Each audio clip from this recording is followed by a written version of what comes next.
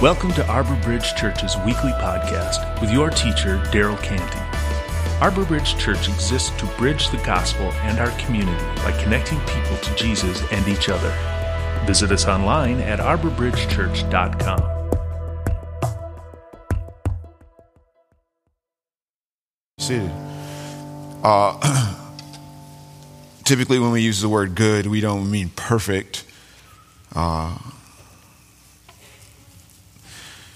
But certainly when we talk about the Lord, He is perfect in all His ways, and loves us perfectly. So I just thought we could start off just by praying and thanking God for that He is good and He is perfect. Let's pray that. Dear Father,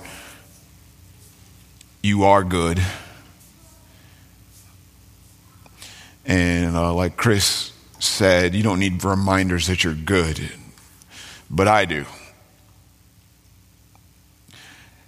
And You don't need reminders that You're perfect, but I need that reminder.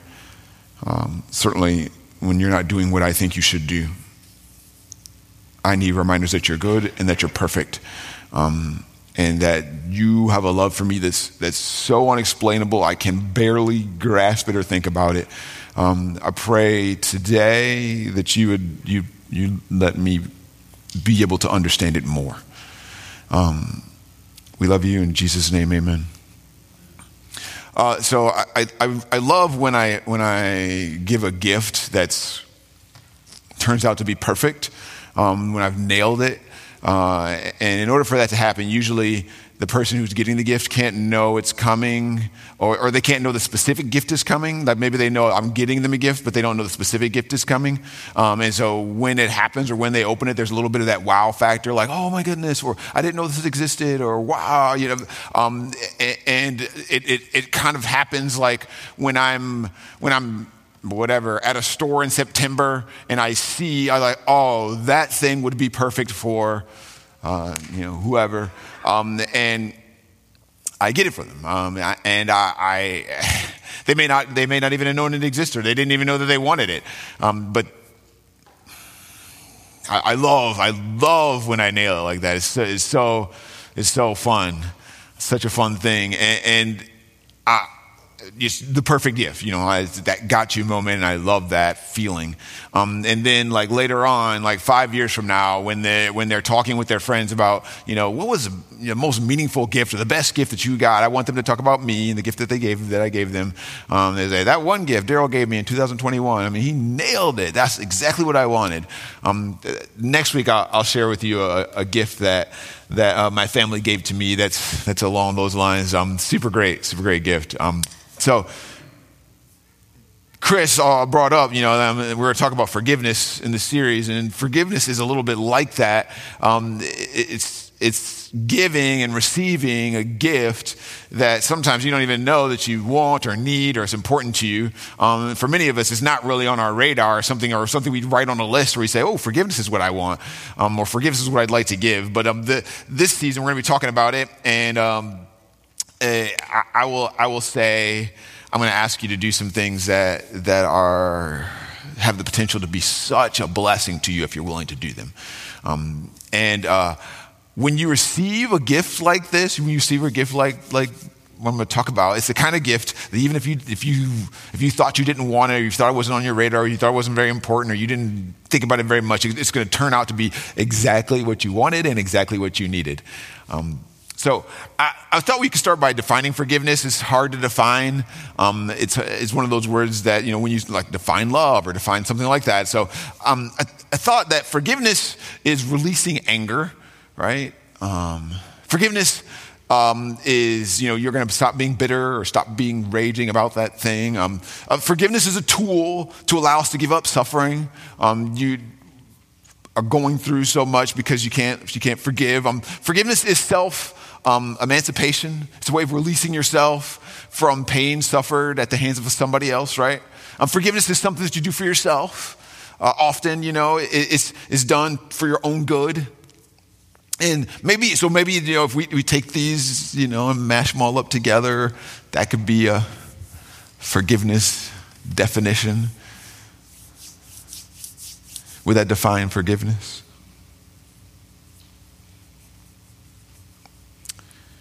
Think about that for a second.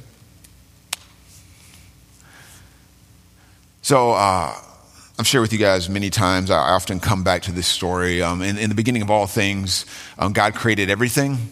And the Bible describes God made the world in 6 days, and that God saw that all that he had made, and it was very good. And there was evening and morning, and it was the sixth day. And so at the end of most of the days, if you read the creation story, at the end of most of the days, God ends the day by saying, "That's good." And then at the end of the sixth day, he says, "Very good." So like I said, when we say good, it's something subjective. Typically, what might be good to me is not good to you. But you can bet on it. When God says something is good, it's a different category of good. It's a whole different thing. When God's in the Garden of Eden and he's describing things as very good, there was something that was happening that was indisputable, undeniable, unquestionable goodness. Goodness is one of the characteristics of God. So, this is why we sing songs like this, like, "You're a good, good Father." And when we say that, we're not saying the same thing as all the other times we use the word good. We learn how to be good. We learn what is good because of God. And God's good is not subjective. It's not, "Oh, that's good to you, but it's not good to me." It's not subjective. It simply is. And when God says something is good, it's true in a kind of way that's final and ultimate. So when God sees things, what's happening in Eden at the beginning of the world, and he says it's very good, we can be sure that we're talking about a goodness that's filled with power. There's something different than what we typically talk about. And we could do a whole series, or you could spend time just dwelling on, what does God mean when he says good? Or when we say God is good, what do we mean by that? For time's sake, we can't do that right now, but just putting that in your brain to think about, we're talking about something different. So I'd make the case that a huge part of what God's talking about, or what the very good he's talking about, is the closeness and the contact that God's having with people there, and the ease of the closeness. Like, often closeness to God and closeness to people is not easy. It's very, very hard, right?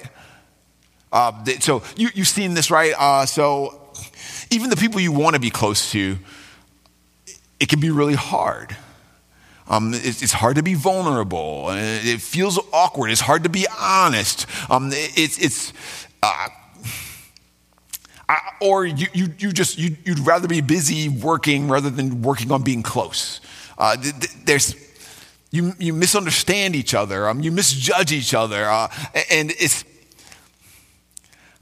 often that way for me. It's often that way for me. You hurt each other. It just makes closeness so very hard and so easy to avoid. It wasn't always that way. Closeness wasn't always so difficult to achieve.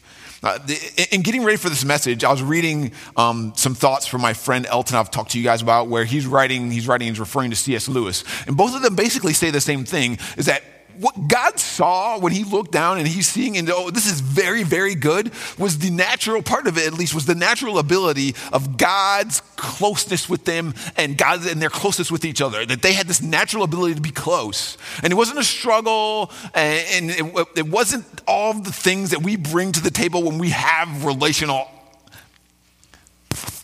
And God looked down and saw that, and he says, "That's very good.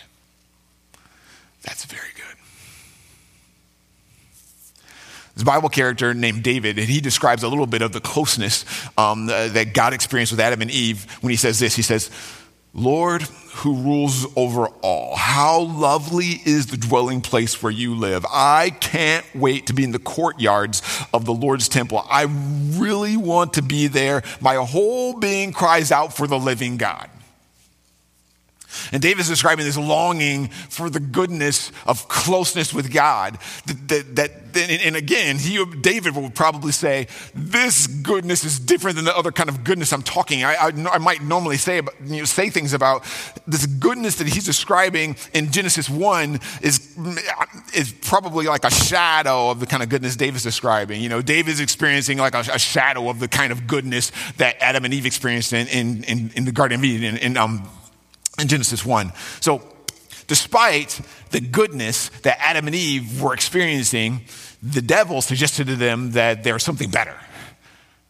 So God shows up and says, this is very, very good. And then the devil says, oh, but there's something better than the very, very good that you're experiencing. So my friend Elton put it like this. He says, when humans were faced with the alternative of using their will to step outside of God's order, for the first time, they considered the possibility of bettering themselves, of discovering something beyond the natural order that God had given them. So God had made it easy for them to be close to each other and close to him. And they said, we can figure out something better than this. He goes on to say, they were seductively invited to use the power of choice to bring about a new order that made themselves God. They thus gave up their natural ability to govern the flesh without a struggle, and they gave up their natural ability to be close, and threw themselves into a world where they were captives to all the needs and desires of their physical bodies, and ultimately to decay and death. So God gave Adam and Eve the ability to choose, and when the opportunity came up to choose something that was beyond what God designed for them, they picked it. And that led to this kind of releasing or birthing of needs and desires contrary to God and his goodness. So closeness with God didn't come naturally anymore. And closeness with each other didn't come naturally anymore. And what came naturally is a desire to defend, or a desire to blame, or a desire to put things on you, or a desire to define our own good, a desire to be our own God, a desire for selfishness, to cherish things that feed our ego, and to cherish those over closeness. And that's a sin. I find it so interesting. And again, you guys can imagine it's because of my job that this happens all the time. People will come to me and they will talk to me about closeness in our church. And they'll be frustrated that our church isn't as close as they would like it to be. But as we talk about it, part of the reason why it's not as close as they would like it to be is because of me and them and our draw towards selfishness. That even though they're articulating the problem, they're a part of the problem. It's because closeness doesn't come easy for us anymore. And Adam and Eve, it's a sin that leads to them being put out of the garden. For the first time, there's separateness between God and his people. And so you see that natural draw towards sin and separateness all throughout the Bible, all throughout our own lives, right? So one example is in the Bible is when the nation of Israel is rescued from slavery in Egypt by the Lord. And the Lord does all these miracles. He does all these great things to save them. He parts the sea. He provides food for them out of nothing. Just provides for their needs all over the place. And once God gets them out to the desert, as soon as they have an opportunity, they create a God out of gold. And they say, again, this part would be infuriating. After they create the God, and if you could read this in Exodus, after they create the God, they say, this is the God that brought us out of Egypt. Listen, it would be like this. If you guys, if you gave up a bunch of your life to send your spouse to school, to become a doctor. You spent that 4 years scraping and working and doing it together. And then at the end, and she graduates, she says, gets up there at her commencement speech, says, thank you. I'd like to thank my new husband that I'm going to be marrying soon for helping me get through college. You'd be like, that would be, what? That would be gross. That would be ridiculous. This this thing that they do when God leads them all through the desert and gets them there, and he says, and then they create this and they say, hey, this is who brought us out of Egypt. That is what they're drawn to now. That's what comes easy to them. Not the closeness that was intended. They've seen God do all these incredible miracles. And when the leader of Israel at that time, he shows up and he sees what they've done, he says this to God. He says this: these people have committed a terrible sin. They've made a god out of gold for themselves. Now, please forgive their sin. And God says, oh yeah, heck, no big deal. Don't worry about it. Those of you guys who never, you don't read the Bible, or maybe you know anything about the Old Testament, you know that's not how it went, especially not in the Old Testament. God says, no, I will not forgive them. It doesn't work that way. And he's saying, I can't just look over sin like you guys do. I can't just say, don't worry about it, it's no big deal. Which is obviously often what we say about sin. What's the big deal? Or why can't we just turn a blind eye and start over? Or why do we have to make such a big deal out of this? And obviously we do this with ourselves or our friends or our acquaintances or our family, and we present it like, we're being loving to them, accepting. But if we're really honest, at least part of the reason why we do it is because we're selfish. We don't want to deal with it, or we don't want to think about it, or we don't have to face it, or we don't have to talk to them about it, or we don't have to deal with it. Let's put that over. And we think that way because we don't understand what God means when he says good. When he says very good. We don't understand the quality of his goodness. God's goodness stops him from being able to just say, oh, not a big deal. Stops him from looking at our sin and our relationships and saying, that's good enough. So when Adam and Eve and Israel or you or I, we sin, God can't simply look at it and just forgive it, and it has to be addressed. So when their disobedience broke the bond that God called very good, it became impossible for God in his holiness and goodness to walk with them in their sin. So in the case of the Israelites, after they worshiped the golden idol, and God actually says this to Moses, he says, leave this place. You and the people that I brought up out of Egypt must leave it. But I will not go with you. You are stubborn. I might destroy you on the way. This is why you don't like the Old Testament, right? Which sounds just mean, right? Like when I read this, I'm like, God's so mean. He's such a mean guy. So these guys just led us in how good, the Father is good, and he's perfect in all his ways. But when we read this, we're like, I don't like him. That's not good. So if you start with this, if we're going to begin with this, if we believe this is true, if you believe that God's a good Father, when you read this, you've got to read it differently. You got to say, so what does this mean? What is he trying to do? What seems like anger or just plain meanness might just be God's protection.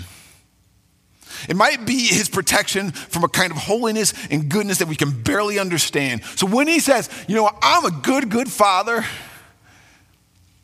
so good that I'm going to have to protect you from the kind of goodness that you can't keep up with. A kind of goodness that can't weaken sin and go into the relationship like nothing ever happened. And honestly, in real life, you understand this. You get this. There are people in your life that you might want to be close to, but you can't. Because of their character, or because of their behavior, because of their relational maturity, because of their selfishness limits how close you can be. And in order for you to deal with them or to get along with them or whatever, you have to do like what Chris said. We can't talk about that. We can't deal with that. Or we're just going to avoid that. And you are doing what God did in the Old Testament. You are saying, whoa. I can't go with you down that path. I'm going to protect you. Let's not do it. So you and me, we understand, even though we want to be all mad at God when he does something, we understand because we do the same thing. We do the same thing. And before we get too self-righteous about us protecting people from our own goodness, that's how we all are with God. Our sin and our selfishness has to be limited. Our sin and selfishness has limited our ability to be close to him. But right from the beginning, God had a plan, right? God had a plan to overcome our sin and our disobedience, to overcome our tendency to distance ourselves from him. He had a plan to overcome it. He had a plan to beat it. He had a plan to win. So even though it was impossible for God, he said, I'm going to come up with a way to get past the thing between us. So it says this in the word. It says, I am writing this to you, my children, so that you will not sin. And, so when we're reading that, you're like, well, that might work for 30 minutes, but what am I going to do then? But if anyone does sin, that's for the rest of us, right? Okay, good. I'm leaning in. If anyone does sin, we have someone who pleads with the Father on our behalf. Jesus Christ, the righteous one. He's the good one. And Christ himself is the means by which our sins are forgiven. Not our sins only, but also the sins of everyone. So Jesus Christ himself is the means by which our sins are forgiven. And God has this incredibly expensive gift to give to us. This is the only way that he could give it, and only he could give it. So he let part of himself, full of the goodness that we've already established, that these guys have already sang about, that we're on the same page about, full of that goodness, come here, amongst the grossness, amongst the sin. It was the perfect sacrifice, paying the penalty of death so that forgiveness could be extended to Adam, to Eve, to Israel, to all of us without violating God's holiness and goodness. He let himself and all of his goodness come here. So, just a quick analogy, just a quick thought about this. So I don't know. Recently, my wife and I, we went to a Renaissance festival, and when we were there, it had rained the day before, and it was going to rain later that day, and it was so muddy there. So the whole time I was there, I just felt gross, just like I'm walking through all this mud, and what it reminded me of is stories that my daughter has told me about when she's has done research on what it was like back in the day, where everything stunk. There weren't the kind of sanitary things that we have now, clearly. It was just gross. Everything was gross. Everywhere you went, everybody stunk. And so since everyone stunk, I guess it wasn't that big of a deal. It reminded me of that, though. It made me think about that. And you don't want to bring anything good to the Renaissance Festival, anything you want to keep them getting muddy or dirty or gross. You don't want. Because we're so far removed from life like that, we forget how different this place is from that place. How good it is, and what a sacrifice it would be to come here. He does that because he wants to overcome the thing between us, and he wants to bring it back to the beginning. And now the gift of forgiveness can be offered freely because of Christ. So let's go back to the beginning of when we started to look at our definition of forgiveness. Because gifts of forgiveness offered freely because of Christ. So here we go. Forgiveness is releasing anger. Forgiveness is a tool to allow us to give up suffering. Forgiveness is self-emancipation. It's a way of releasing yourself from the pain suffered at the hands of another person. Forgiveness is something you can do for yourself. It's done for your own good. Now, do you think this is what God means when he says forgiveness?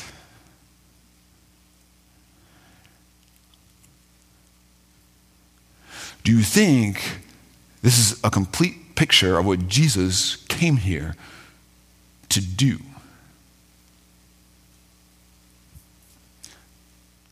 In 1 John 2, it says, Christ is the means by which our sins are forgiven. Is this what he's talking about?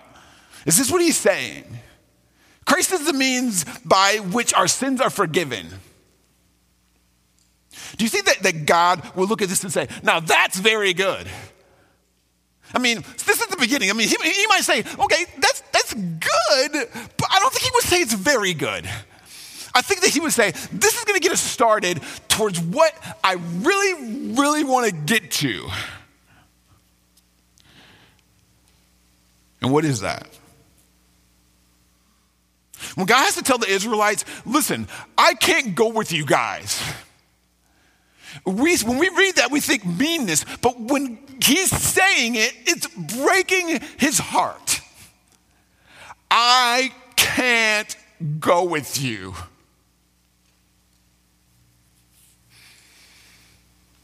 Because that's what he's longing for. That is what he is longing for. When we forgive somebody, typically what we mean is something like this, right? We mean we're letting go of anger. We mean that we're putting it in our past. And every time you think of him, it brings up some terrible things in you, and you want to be content again. You want to be okay again. And obviously in real life, you're content to never see him again, but you want to have to not feel that way so much. So most of us, we nurse that bitter thing, that bitter knot in our stomach. And anytime, any one of that person is mentioned, you could bring the worst out of us, right? You could get us to talk about that person. We're on the edge of our seat, ready to burst, saying all the things that she did to us. And the best of us will turn to a friend or a counselor or a pastor, and we'll try to forgive. We'll try not to think about it so much. We'll try not to dwell on it so much. We'll try not to do the fake conversations that we have in our head. We'll try to do all the things. And when we do that, we feel like, okay, I'm good. I've done some good things. I'm getting some things off my chest, or I'm releasing, I'm letting go, I'm getting rid of the bad feelings, I'm finding healing in myself and for myself, and that's fine. But is that what God means when he says forgiveness? In 1 John 2, when he says, Christ is the means for your forgiveness, is that what he's talking about?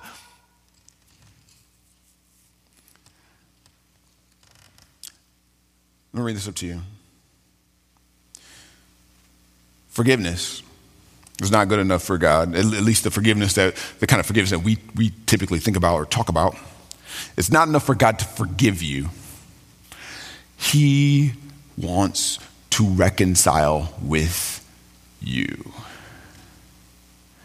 You are the win for him. He wants reconciliation with you. He wants to look at your relationship with him and he say, that's very good. That's very good. That's what I wanted. And that's what this is all about. He wants to recover a very good thing that you had from the beginning. And this time is between you and him. Forgiveness was just a means to an end. The end is reconciliation with you. And it's certainly, that's what, this is why he said, I'm up here with the kind of goodness that can't be qualified by you. And I'm going to come down into your mess. That's what Christmas is about. Jesus coming down and making making possible the very good of Eden available again. For God, the goal of forgiveness is reconstruction of the relationship. A very good relationship, full of the kind of indisputable, undeniable, unquestionable goodness of God. That thing. And he's working so that the closeness that came natural to Adam and Eve is going to come natural to you and I one day. We're working towards that now. And you can see how God would look at that and say, that's very good. That's very good.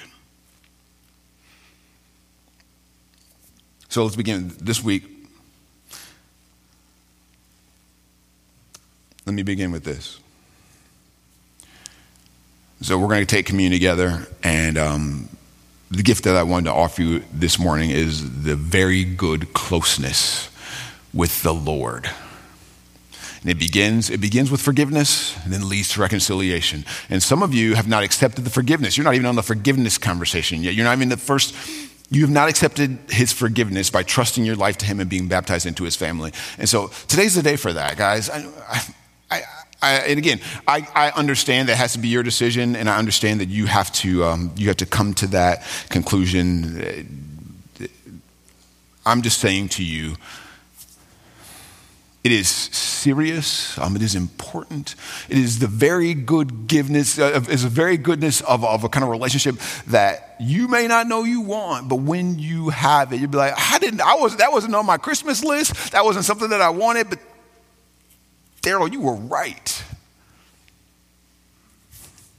Some of you guys have stopped at forgiveness, though. You maybe you're in the club, right? You stopped at forgiveness, so you think that that's enough, and you think that his intent was the kind of forgiveness that we talk about right here, and that's not enough. That's not enough. That's not what he's intending. He's intending closeness with you. That's what he's intending, and forgiveness is just a vehicle to make you get there. So if you've stopped at forgiveness, it was never the goal. You were.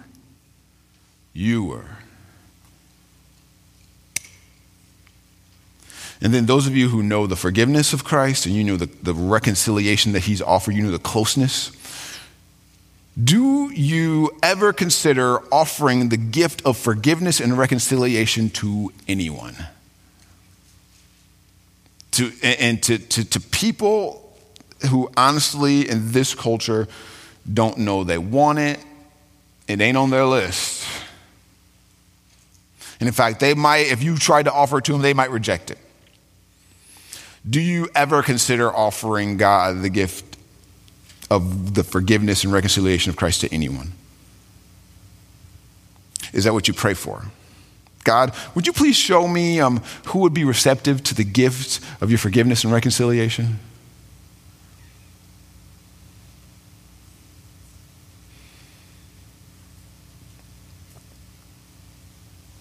It's a good gift.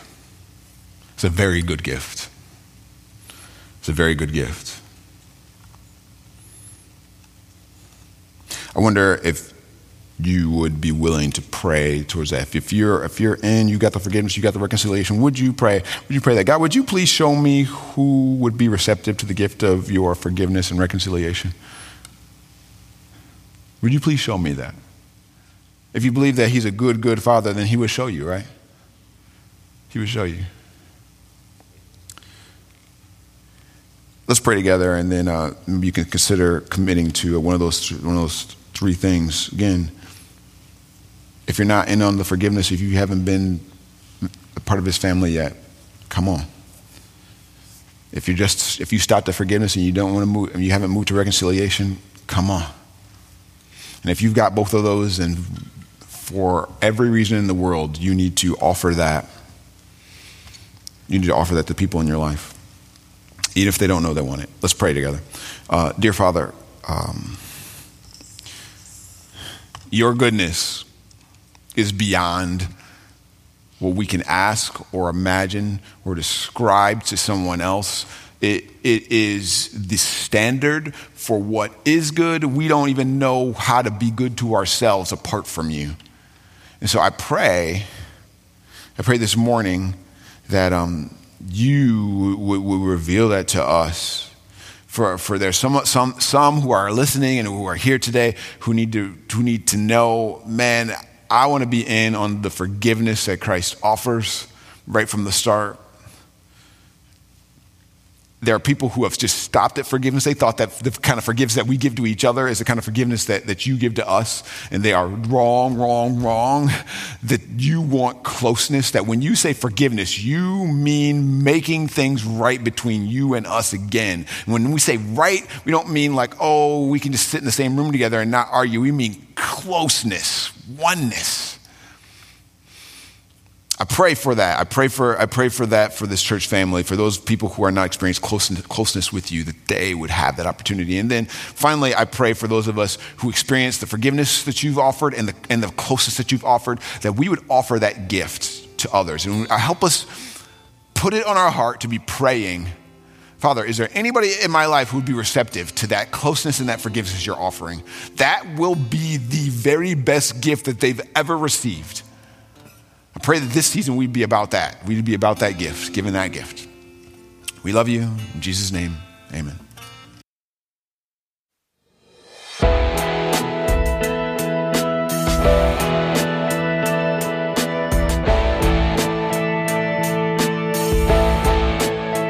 Thank you for listening. If you would like more information on our church, visit us online at arborbridgechurch.com.